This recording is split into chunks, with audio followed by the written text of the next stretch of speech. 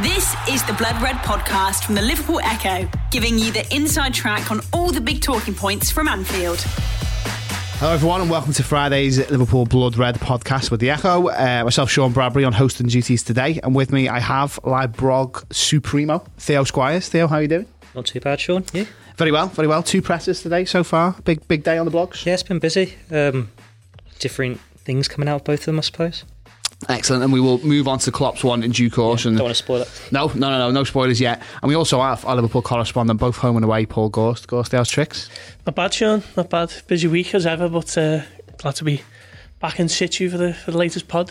Excellent. Well, we will crack on with said pod, and we'll start in that press conference. So, Gorsty, goes to you first. Loads to get through really on the presser alone, because Klopp was on good form. He was talking about this and that, but injury situation, I guess. Let's start there.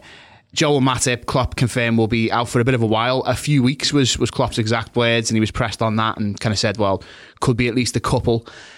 Doesn't sound great. Could obviously include City, which is not too long away.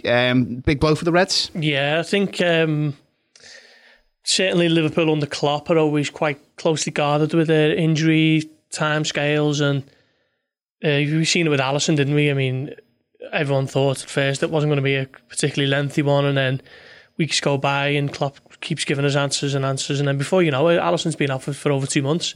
I think this unfortunately might be something similar, where Klopp just keeps kind of saying, well, he's not available for this one, what about next week? Well, we'll have to see, and then before you know it, Joel Matip might miss the next 5 or 6 games. Hopefully I'm wrong on that and he is back for Manchester City, but it's looking highly unlikely at this stage. He's picked up a knee injury, hasn't he, which has kept him out. And that's a big blow for Liverpool because he's been in such great form. And if you look at Liverpool's other central defenders, obviously we all know about Virgil van Dijk and how great he is and has been. But there are maybe 1 or 2 question marks over Joe Gomez at the moment, and Dejan Lovren always divides opinions. So it could be a little bit of a blow for Liverpool. Well, certainly quite a big blow, I'd suggest. And it's looking likely that, I mean, he's certainly going to miss Aston Villa tomorrow, but I think Liverpool can still get by without him then. But be a massive issue if he does miss Manchester City, which it's looking like that will be the case. I guess that's the key follow-on point, really, isn't it, Theo? The other centre-half options are fit. Lovren and Gomez, no problem. They've been playing recently, but Gomez just part of a back four that conceded 5. Not necessarily that there were goals on him, but hasn't been in the greatest of form when we've seen him so far this season. And Lovren, I think he recovered to an extent against Spurs, but a little bit of sloppiness against Genk was arguably at fault for the goal that they scored. How do you see that kind of shaking up? I mean, they're fit and they're available, but do you think it is a massive negative for Liverpool, or are you not too concerned? I'm not too concerned, just because of the fact that Liverpool centre-backs alongside Van Dijk, they've always had a run of games, and there's always that spell where they're a bit shaky at first, but when they settle in and they get into it, they always seem to form great partnerships with Van Dijk, like we saw 2 years ago. Lovren was the best player on the pitch in the Champions League final, had a really good, strong second half of the season, obviously reached the World Cup final. And then the defence, first half of last season with Joe Gomez, it was superb. Like, that's probably the best defensive record Liverpool have had in the past couple of years. He was really unfortunate to break his leg at Burnley. And like Gorsty was saying there, when they're playing the cards close to the chest, it was similar with Gomez, wasn't it? Yeah. Before you know it was 6 months. And then Joel Matip, well, we all know how brilliant he's been for the past year, I suppose. But they've all got this ability there that they can all do the job. And there's always seems to be that doubt about them when they come in. But when they settle, it's fine. And if you want to get worried about these Liverpool defensive options, especially with City on the horizon, just look at City. Look at their options at the moment. Like, Otamendi's missed a few. John Stones, he's only just back and he's looking really shaky. Obviously, Laporte's out. They've had to have Rodri there, but he's been ruled out. Fernandinho's an aging midfielder. They're in a worse state than Liverpool. I think that's a fair point. The other player, Gorst, you've got to mention on the injury front was Naby Keita. What did Klopp let on about him, and what's the situation there? He just said he was going to have to check, and that was pretty much it. But again, I mean, he's probably more than anyone. Naby Keita's had his injury problems, hasn't he? He's not someone who's had one lengthy injury. He's had about half a dozen little niggles that have kept him out for 3 weeks here and a month there, and it's really disappointing for him, and it must be so frustrating because every time he builds up a slight head of steam, injury comes in and kind of takes that away. If you look at, he picked up that adductor problem in the Champions League semi-final against Barcelona, and then he went on international duty with Guinea and was kind of rushed back for that because he's their talisman. He was never fully fit at that. He got sent home early, picked up another injury just before the Super Cup, and then comes back from that and picks up another one, and I might have even missed a little setback somewhere along the way as well. So he's been so unfortunate with injuries, but I mean, it must be so frustrating for him. But Liverpool fans are still left waiting, aren't they? 18 months since he signed, a year. He was signed. Obviously, Liverpool knew he was coming a year before he was actually signed. So Liverpool fans have waited an awful long time to see the absolute best of Naby Keita, and they're still waiting to see it. And it's a frustrating thing for the supporters. I can't even imagine how gutted it must be for him to keep having these setbacks. But sooner or later, he's going to have to start putting a run of games together and show that he can stay injury free and show what he can do. Because I'm getting a little bit worried, if I'm honest. He was a bit anonymous the other night, and then went off, didn't he, for Curtis Jones, who was excellent. To be fair to him, he took his chance. He laid on Divock Origi to make it 4-4, was it, on the night? I can't even remember now, if I'm honest. So yeah, I'm a little bit concerned about Naby Keita. No one asked about Xherdan Shaqiri, funnily enough. He's another one who's had his calf problem, and we've seen with Alisson, when you get that particular injury, it can keep you out for a couple of months, and no one asked Klopp about it, and he didn't mention it. So he's another one who's kind of going under the radar, and another one who Liverpool are keeping close to the chest. So it's interesting the way Liverpool kind of handle their injury news and what they release to the public. I always remember them bringing out the news about Alex Oxlade-Chamberlain and how serious his knee injury was. Around about the same time, it looked like they were going to sign Alisson, and I think that might have been a little bit premeditated from the club to kind of bury the bad news, if you like, amongst the good news, because I don't think anyone thought he was going to be out for as long as he was after his initial injury. So I think it's very much a tactic from the club, and some might say it's quite sensible and wise to be doing it that way. Others would just prefer to know the full extent of players' injuries, but that's the way Liverpool handle it under Jurgen Klopp. On the Keita question then, Theo, I mean, it seems a bit of a perennial one on this pod for the past, this year or so. Do you have any concerns about him, and were you thinking this was the point where he was going to kick on after, I think Ghosty was right, he wasn't great the other night at all, but came on against United, had that run against Genk where he looked pretty sharp as well. What did you make of him, before the injury? He's definitely one who needs his opportunity, and it's always promising to deliver, not quite doing it. It's similar to quite a few players in this squad, like you're expecting Ryan Bruce to push on, and it's not quite happened. But with Keita, you expect more. There is that expectation. There's the price tag, and you're thinking, he's coming up to nearly 18 months now. He should have done something. And really, we've only had a couple of fleeting moments. Like I think the Porto game last year, that little run where he scored against Huddersfield. It was a couple of games at Southampton as well, wasn't it? And he did look a good player. He looked so good in pre-season, start of last season. And it's not happened for him, and he needs opportunities. And it's one of those where Liverpool's midfield is probably the most competitive part of their team. And you look at it, it's like, how is he supposed to get in that and get that run of games if every time he plays 2-3 games he's going to break down again? Not too worried at this stage, just because we've all known how busy this December period coming up is going to be. I'm sure we'll get to in a second, but there will be opportunities for him to play there as long as he's not out for a prolonged period of time. Even if he's got a knock going to Qatar, that's some of the best medical facilities there are on the planet. So I'm sure Jurgen Klopp would be looking at that, some extra training for some of these players, extra ways to get them back and get them at their best. But then you do get to the stage with Naby Keita now as well. If we get to the end of this season and he's not in that starting 11, he's not cemented his place and he's still getting these knocks, when do you start saying enough is enough? Like, it's 50-60 million pound player, and he's not playing like that. He's not delivered anything near that.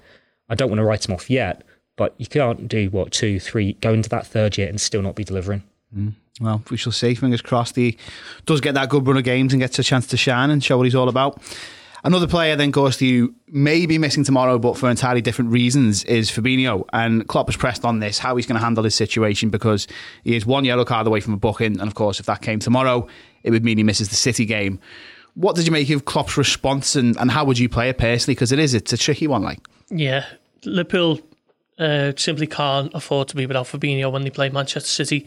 That is the biggest game of the season.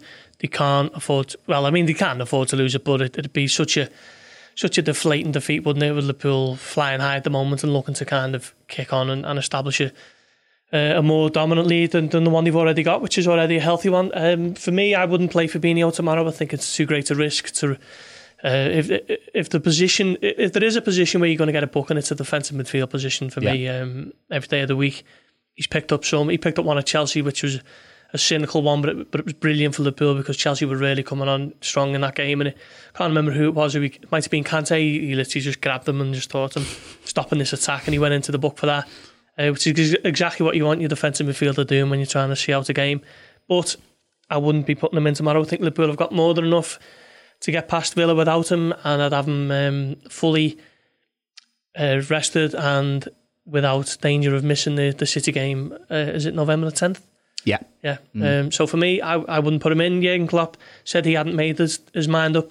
Yeah, he said he wouldn't be going into the game without making challenges and without making tackles because you quite simply can't do it in the Premier League.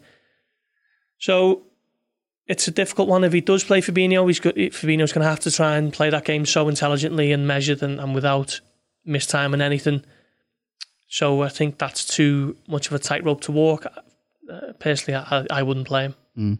It is a dilemma, isn't it, Theo? Because, like Gorsty said, he's so key to this team. He's been in such good form. I actually think he plays quite well when he's been on a yellow. There's been quite a few times, especially got one against Barcelona, didn't he? Yeah, a couple of Champions League games where he's ridden it out well. But it's one thing to play half an hour, maybe even an hour in a game when you're on the yellow and manage the situation. But like Gorsty says, if it's from the start, it's something Villa can target. Do you think it's a clear case of just not risking him tomorrow and saving him for next weekend? I wouldn't risk him just because you think of how Villa play. It's that 4-1-4-1 formation. They're going to have Jack Grealish and McGinn either side of him. They're both tricky players, quick on the ball.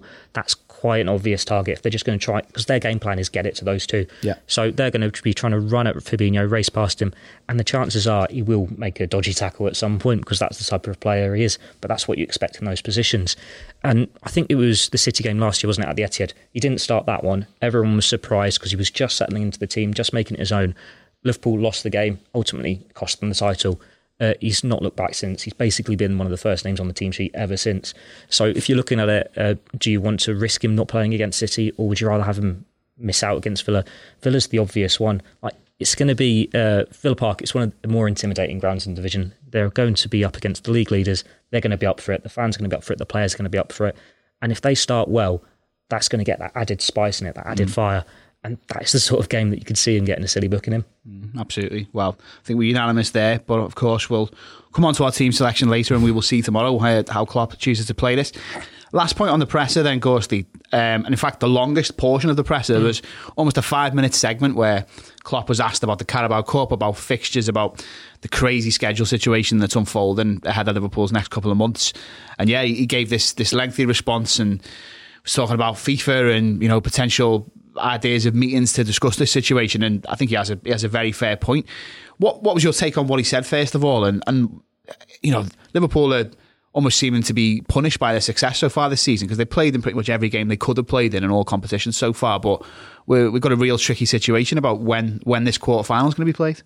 Yeah, I think it's very interesting. I think the way a lot of football coverage is now is say if Jurgen Klopp has a bit of a moan about something, that's seen as reason for ridicule and criticism, and it's a way of having a go at Liverpool as a whole. And I think a lot of elite managers fall into the same bracket. I'm not just saying that's solely reserved for Jurgen Klopp, but to be fair to the Liverpool manager, he was making a wider point about football in general. He wasn't just saying this all has a big impact on me and my plans. He was making the point for football in general that these elite players are being flogged too often, too hard, being asked to play in basically there are no international friendlies anymore. Every international game is a competitive game.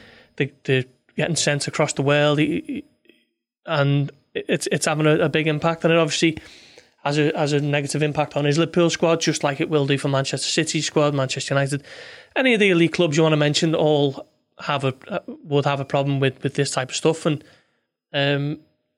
some might say, well, tough when you've got to deal with it, but he generally was making a point that something is going to have to give, and the football authority is going to have to look at their calendar and decide what are fixtures that can be cut and taken down, because it's going to have a problem with the players. Are going to have a problem later in their careers if they play too much football by a certain age, and that's going to dilute the overall quality of the game that so many fans across the world love. So I thought he had a wider point, specifically with Liverpool over the next couple of weeks. finding a spot for... I mean, the West Ham game's already been postponed for December. They're already... that date for the Carabao Cup quarter-final isn't going to be played because Liverpool are in Qatar. There's some suggestion that discussions have taken place that it's going to be 2 Liverpool games on the same night, which would just be absolute farce of a situation.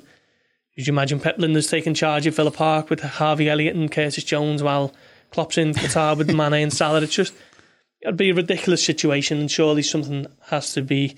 A better solution has to be found, and that's up to the football authorities and the clubs involved to come to a reasonable conclusion. But generally, Klopp was making the point that, this is probably too much and a solution has to be found. And I thought he had a point, to be perfectly honest. He made a very good point where he said, not one day do the authorities think of the players and not the wallet. And I thought that was such a massive statement for an elite manager to make. And it's an interesting one, and we'll see if anything is made of it. But until more managers come out with similar gripes, I think it will just be a case of like it and lump it Jurgen, which is a shame really, because he was making a point for everyone. Well, since Klopp made this comment, actually, just before we came to the pod, Guardiola in his presser was asked about it, and he said, Theo, that he completely agrees with Klopp. So like Ghosty says, this united front of backing for that position where the managers are representing their players and putting this argument forward about how they're overworked, hopefully that does come to pass, and a serious conversation's had about this with the football authorities. But where do you think the answer lies? Is it a case of trimming the domestic schedule, or is it, as Ghosty was alluding to, these international fixtures, the lack of friendlies now and the Nations League and that type of thing? Do you think there is an obvious remedy to it? It's a bit of a joke, really, isn't it? It's a shambles, because you think, why are they only having this conversation now when Liverpool have reached the quarterfinals of the League Cup? Why was this not had at the start of the season when they should have known Liverpool were going to play in the World Club Championships, and the fact that they didn't until the invite came in, that was obviously a farce. But then you're looking at it here, it's just going to get worse the next few years, because you're thinking, 2021, they're going to have the expanded tournament in the summer. So Liverpool players are going to have to play in that summer in this new tournament. You've got the Africa Cup of Nations in the July. So you've got Mohamed Salah and Naby Keita, Sadio Mane. They're going to have to do in this World Cup for the clubs in June, playing the Cup of Nations in July, and being the start of the season in August. And then you've got the World Cup, December 2022? Is that when it is? And then that's going to mean the season starts earlier and finishes later.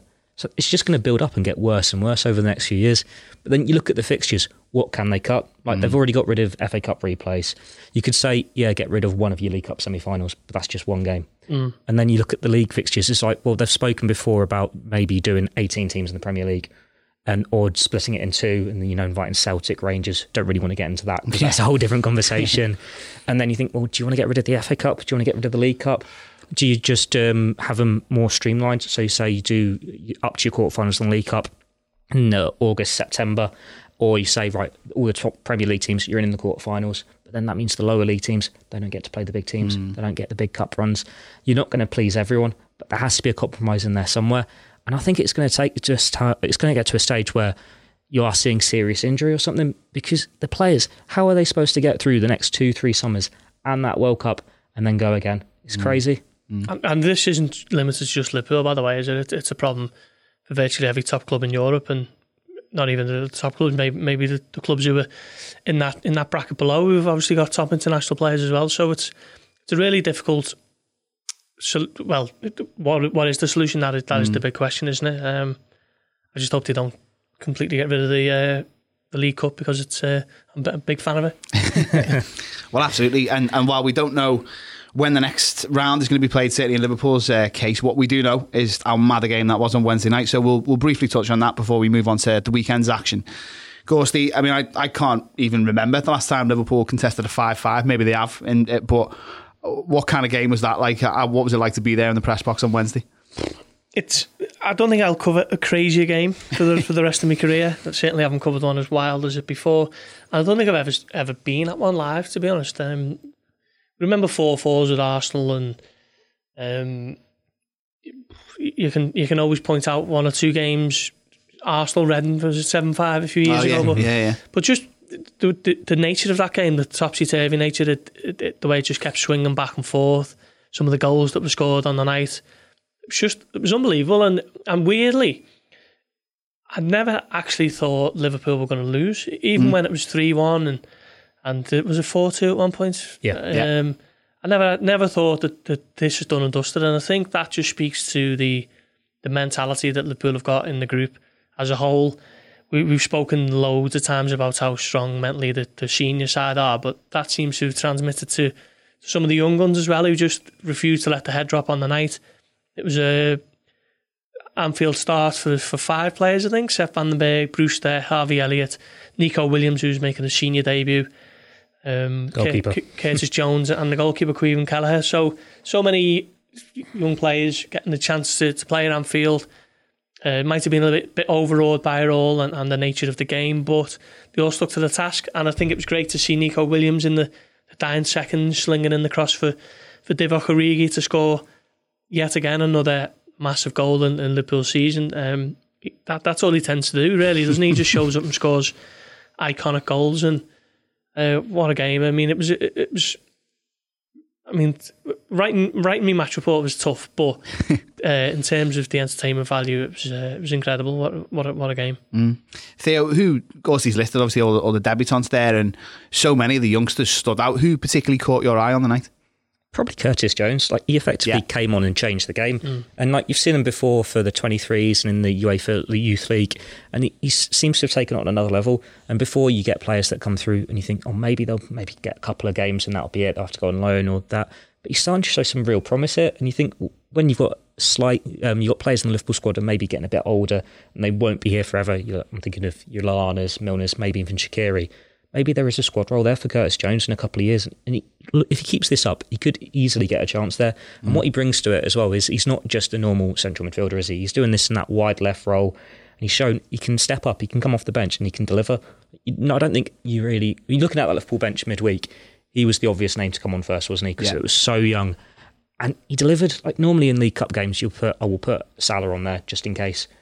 They don't need to now. That's how strong the squad is.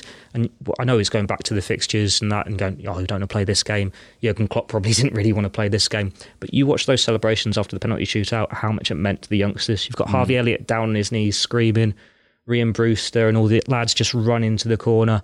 They want to be in this competition. The senior lads might not want to play because of all the burnout, but it's a great opportunity for the youngsters and they grabbed it with both hands. The Blood Red Podcast from the Liverpool Echo. Staying on Curtis Jones, Ghost. I mean, obviously there's a lot of hype around Harvey Elliott. Every time we've seen him, he's looked great, especially against MK Dons in this competition. And I guess Brewster's been the one who, over the last year or so, seems to have been knocking on the door and looking to get an opportunity. But is there some sense in which Jones has almost gone under the radar a little bit? Because like Theo says, we've seen him in different positions, wide left, I think that was against MK Dons, wasn't it? And then in a different position the other night. But he does look like he could almost be about to break through. Yeah, I think he has gone under the radar slightly because he's someone who's always been at the academy, I think, since under 9 age. So he's been here half of his life, and I think that might be why he's sort of not being as heralded as much as Harvey Elliott, who was obviously a summer signing for Liverpool in a summer transfer window where virtually no business was done. So all eyes were always going to be on him, and the fact that he's the youngest player in Premier League history as well. So maybe that was a reason for it. Ryan Brewster we know about and have done for a long time.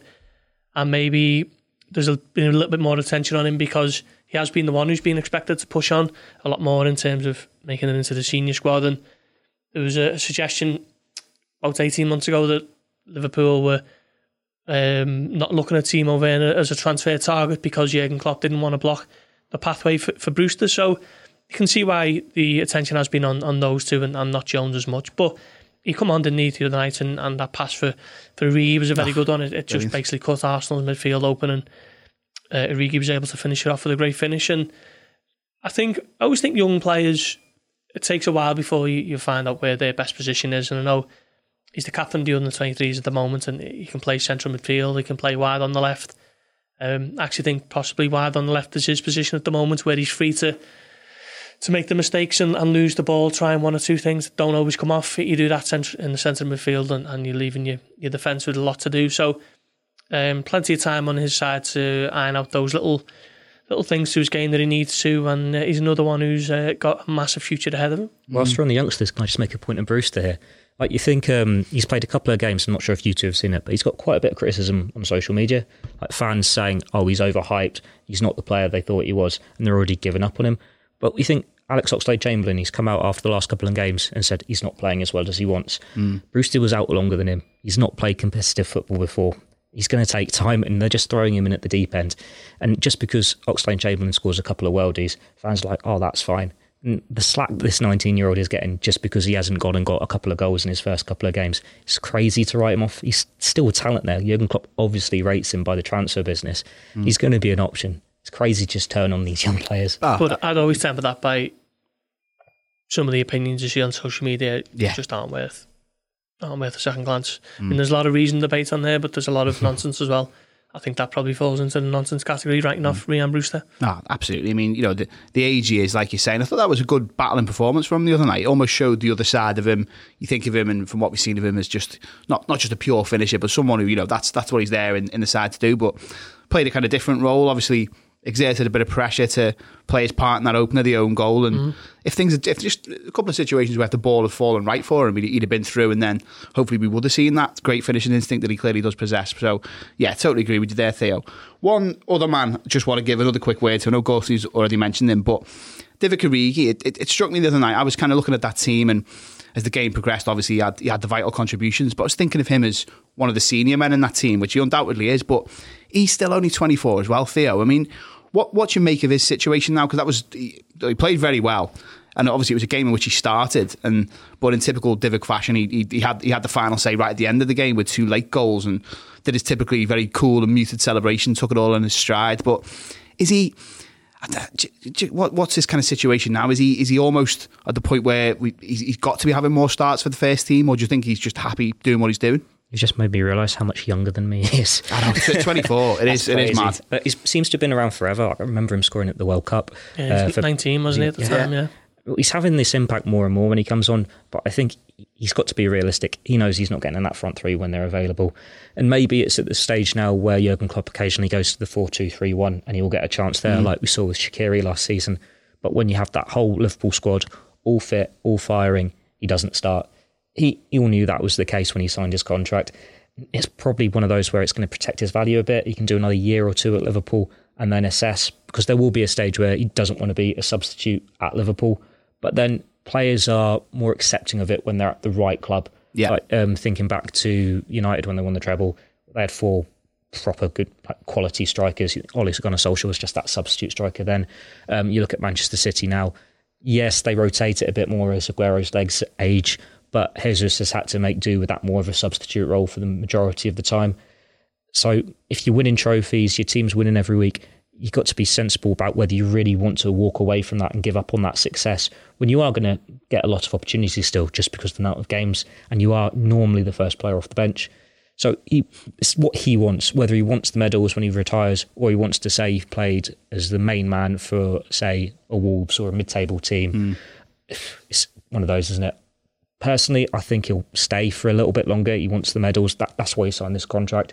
It can't have just been about emotion or sentiment because he scored on Champions League final.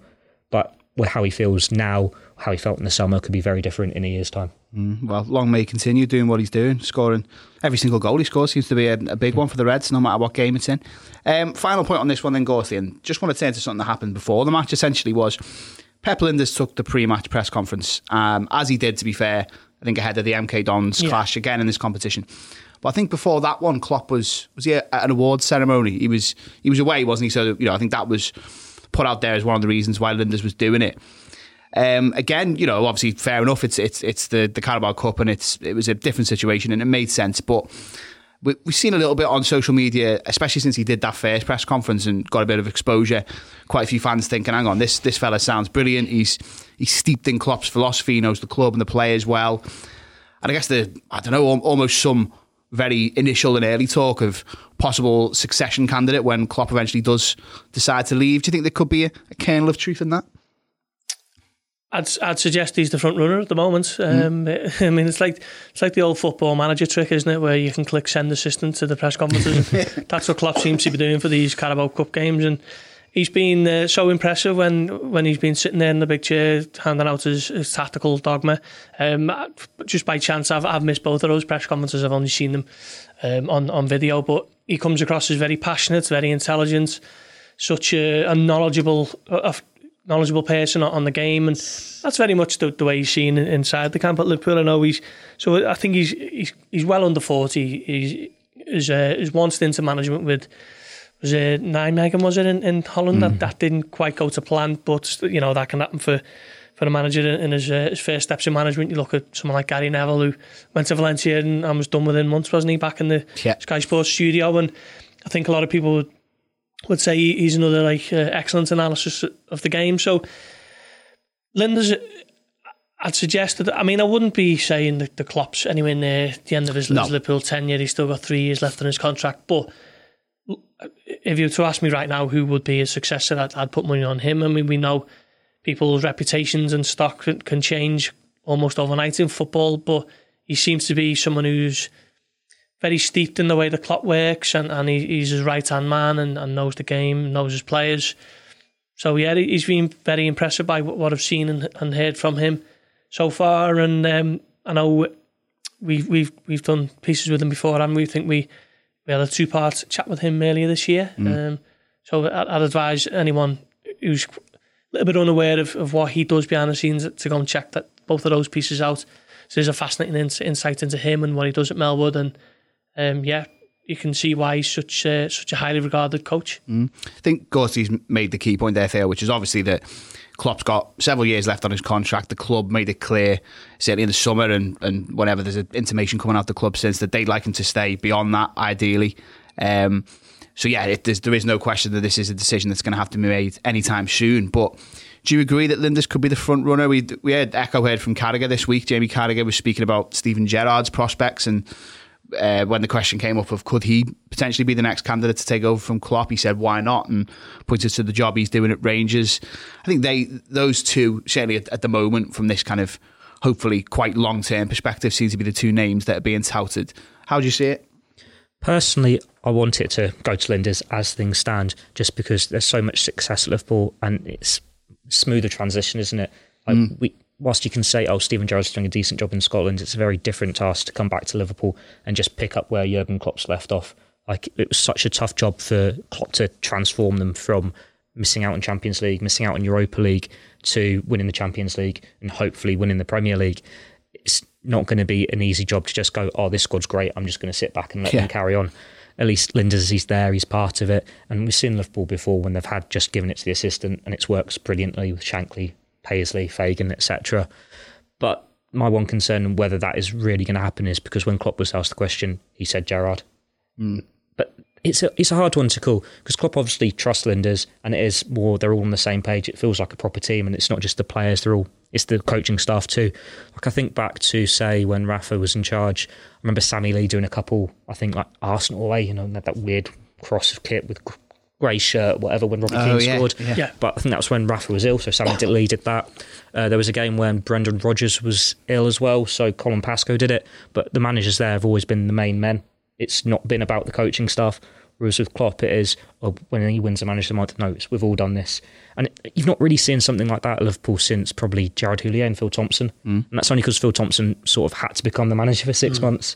So I reckon Lijnders, it's still early days, like Gorsty said, he's very young, but he's there, he's seeing these all on a daily basis. And you've seen many times in football when the assistant stepped up and has done a good job, but we've also seen when they've stepped up and not done a good job. So it's the gamble Liverpool have to make when the decision has to be made in 2-3 years' time. I think Klopp might have said that one about Gerrard, just sort of almost playing to the gallery. I mean, if he'd have said, Stevie's not getting my job, it's going to be Pep. I think if he'd have said that, everyone would have been like, well, come on, why is he saying that? But I think Lijnders, just hearing them speak in these Carabao Cup press conferences is fascinating, and it gives you it's a little bit of a different voice from Klopp's, and just gives you a little bit of a different insight, and you can see why he's so highly regarded as one of Europe's brightest coaches, definitely. Absolutely. Well, as we say, I would stress again that hopefully this is a decision that is way far down the line, but just become a bit of a talking point in recent weeks, obviously. Turning our attentions then to something much more immediate. Villa tomorrow, a trip to Birmingham for you and the Reds, Gorsty. Yes. What have you made of them so far? Because I was just having a look at the table before, so 11 points from 10. Reasonable start. They've already won 3 games and they've only lost 1 of 5 at home, so pretty solid. obviously a bit of a cliche, but do you think this is a bit of a banana skin for the Reds with a big week to come? And obviously, not saying for 1 minute that the focus will already be on City, but pretty crucial clash tomorrow. Yeah, it's a big game, and it is a difficult one. I think I was looking before. I think City Villa have won 4 of the last 6, and one of those was a defeat to Manchester City. And to be fair, in the first half last week against City, they played quite well. They were compact. They got men behind the ball, and they broke out when they could. And it was only the fact that City scored within a minute of the restart that kind of crushed their spirits a little bit that day. So it's going to be a difficult one. Dean Smith's got them playing good football. I like McGinn, I like Jack Grealish, Wesley up front is a bit of a handful. So it'll be a tough one for Liverpool, no question, particularly if they approach it without Fabinho, who, again, I would suggest is left on the bench. So it'll be a tough one, but, you know, you can't skirt around the issue. If Liverpool want to win this Premier League, they need to be going to Villa Park and winning this one. What have you made of them, Theo? I mean, Ghosty's already mentioned a couple of their threats there, but Grealish, McGinn, even Wesley's popped up with a few goals and filled the Tammy Abraham void. Got a bit of threat about them? Yeah, definitely. Look, in the past, Villa have been a banana skin for Liverpool, and it's always that sort of striker, isn't it? Like Wesley, they had Benteke and he always seemed to score. Yeah. So hopefully Wesley doesn't pick up there. Yeah. But it's those two playmakers. McGinn has been great for them, scored a lot of important goals, getting them promotion. Grealish, I'm still a bit undecided on him just because the way Villa talk about him, there's been that hype for so long. He's now in his mid-20s and he's not got the England cap. He's not getting the goals or assists that you'd expect for a top quality player. I'm not saying he's a bad player and he's obviously good on the ball, but it's still, jury's still out whether he can make it at the very elite level. But they are a dangerous team, and when you look at the teams that have come up, how close it is in the mid-table, I don't think anyone's thinking, Villa are going to be in a relegation fight at the end of the year just yet. They've spent a lot of money. They've got some good players in, like we've seen Tyrone Mings, been in England squads, and Tommy Eaton, who was a very good signing in goal. They've got a player out wide that Mo Salah will know very well, and Trezeguet. Yeah. Got a lot of threats there. And they know what they're going to do. Like Dean Smith, he's just come in and he's fit with the club. He's a Villa fan. You know, you look before how angry the fan base were when Steve Bruce was in charge. Do you remember when was it a cabbage they threw at him in like one of his last games? Yeah, that's Steve Bruce. It's completely changed under Smith, hasn't it? And like I said earlier when we were doing on this, Villa Park's going to be up for it. Yeah, it's going to be an intimidating atmosphere. It's going to be a tough game. We said a few weeks ago before the United game, you're looking at form, Villa's the one that you're a bit wary of. Hopefully Liverpool can go along the City route and just get a goal early in a half, granted maybe the first half, not the second half, and kill it. We'll see. And as much as we say the focus won't be on City, Ghosty, looking at the bigger picture, Liverpool cannot afford a 3-point swing ahead of next weekend when City comes to town. Oh no, that is the one thing you do not want. You don't want to be going into that thinking City can go level on points. Particularly when it was 8 points, 2 weeks ago. So yeah, it's a big game, but they always are, aren't they, these days with Liverpool? I think I'm Genk next week at home. That'll be a bit of a chance to rest 1 or 2 ahead of that game against City next week. But the focus should be firmly on this one. And as Theo says, they've got plenty of threat. I quite like what I've seen of them so far, to be honest. Thought they were unlucky against Tottenham early doors. So yeah, it'll be a tough one for Liverpool, and this is exactly the type of game that Villa fans would have dreamed of when they were slugging it out in the Championship, wouldn't they, last season? This is why they fought so hard to get back into the Premier League for afternoons like this, so they'll certainly be up for it in the Holte End. Absolutely right. We'll be turning to team selection then. Let's go back to front. As good a game as Kelleher had the other night, and obviously Adrian's had a good season. I mean, Alisson is in goal, is he not? Andy Lonergan. Andy Lonergan, of course. Andy Lonergan. How could I forget? Theo's fave. Alisson in net. The back line then, I guess we're all saying Trent and Robertson on the flanks. Yep. And then it's simply a question of who partners Van Dijk. So, Theo, who's your other man in the middle? I want it to be Gomez, but it's going to be Lovren, and then I can see him maybe throwing Gomez in instead for the Champions League game. So I'll go Lovren. Ghost, did you see it playing out like that? Yeah. I think maybe with Joel Matip being out for X amount of games, Jurgen Klopp wouldn't specify, but maybe with him missing the next couple of games, it's a chance to get Joe Gomez back up to speed and back into the kind of form that he was in earlier last season when he was so good before that injury. But I think he might just stick with Dejan Lovren at the moment. I agree with you. I think it'll be Lovren tomorrow and Gomez against Genk, and then assess the situation again for City, I suppose. So midfield, I think we're all agreed that Fabinho is not worth the risk, which presumably means Henderson in the deeper role again. Genie for me. Interesting, Genie there. So go on, what would your three be then, Theo? Henderson and James Milner against his former club. It's that Brexit midfield again, isn't it? But granted in a slightly different role. But I think they're the ones on form. Like Alex Oxlade-Chamberlain, whilst he's getting the goals, he's still feeling his way back. And James Milner's been so consistent this season. People have written off Jordan Henderson at times, and he rose to them emphatically last week against Spurs.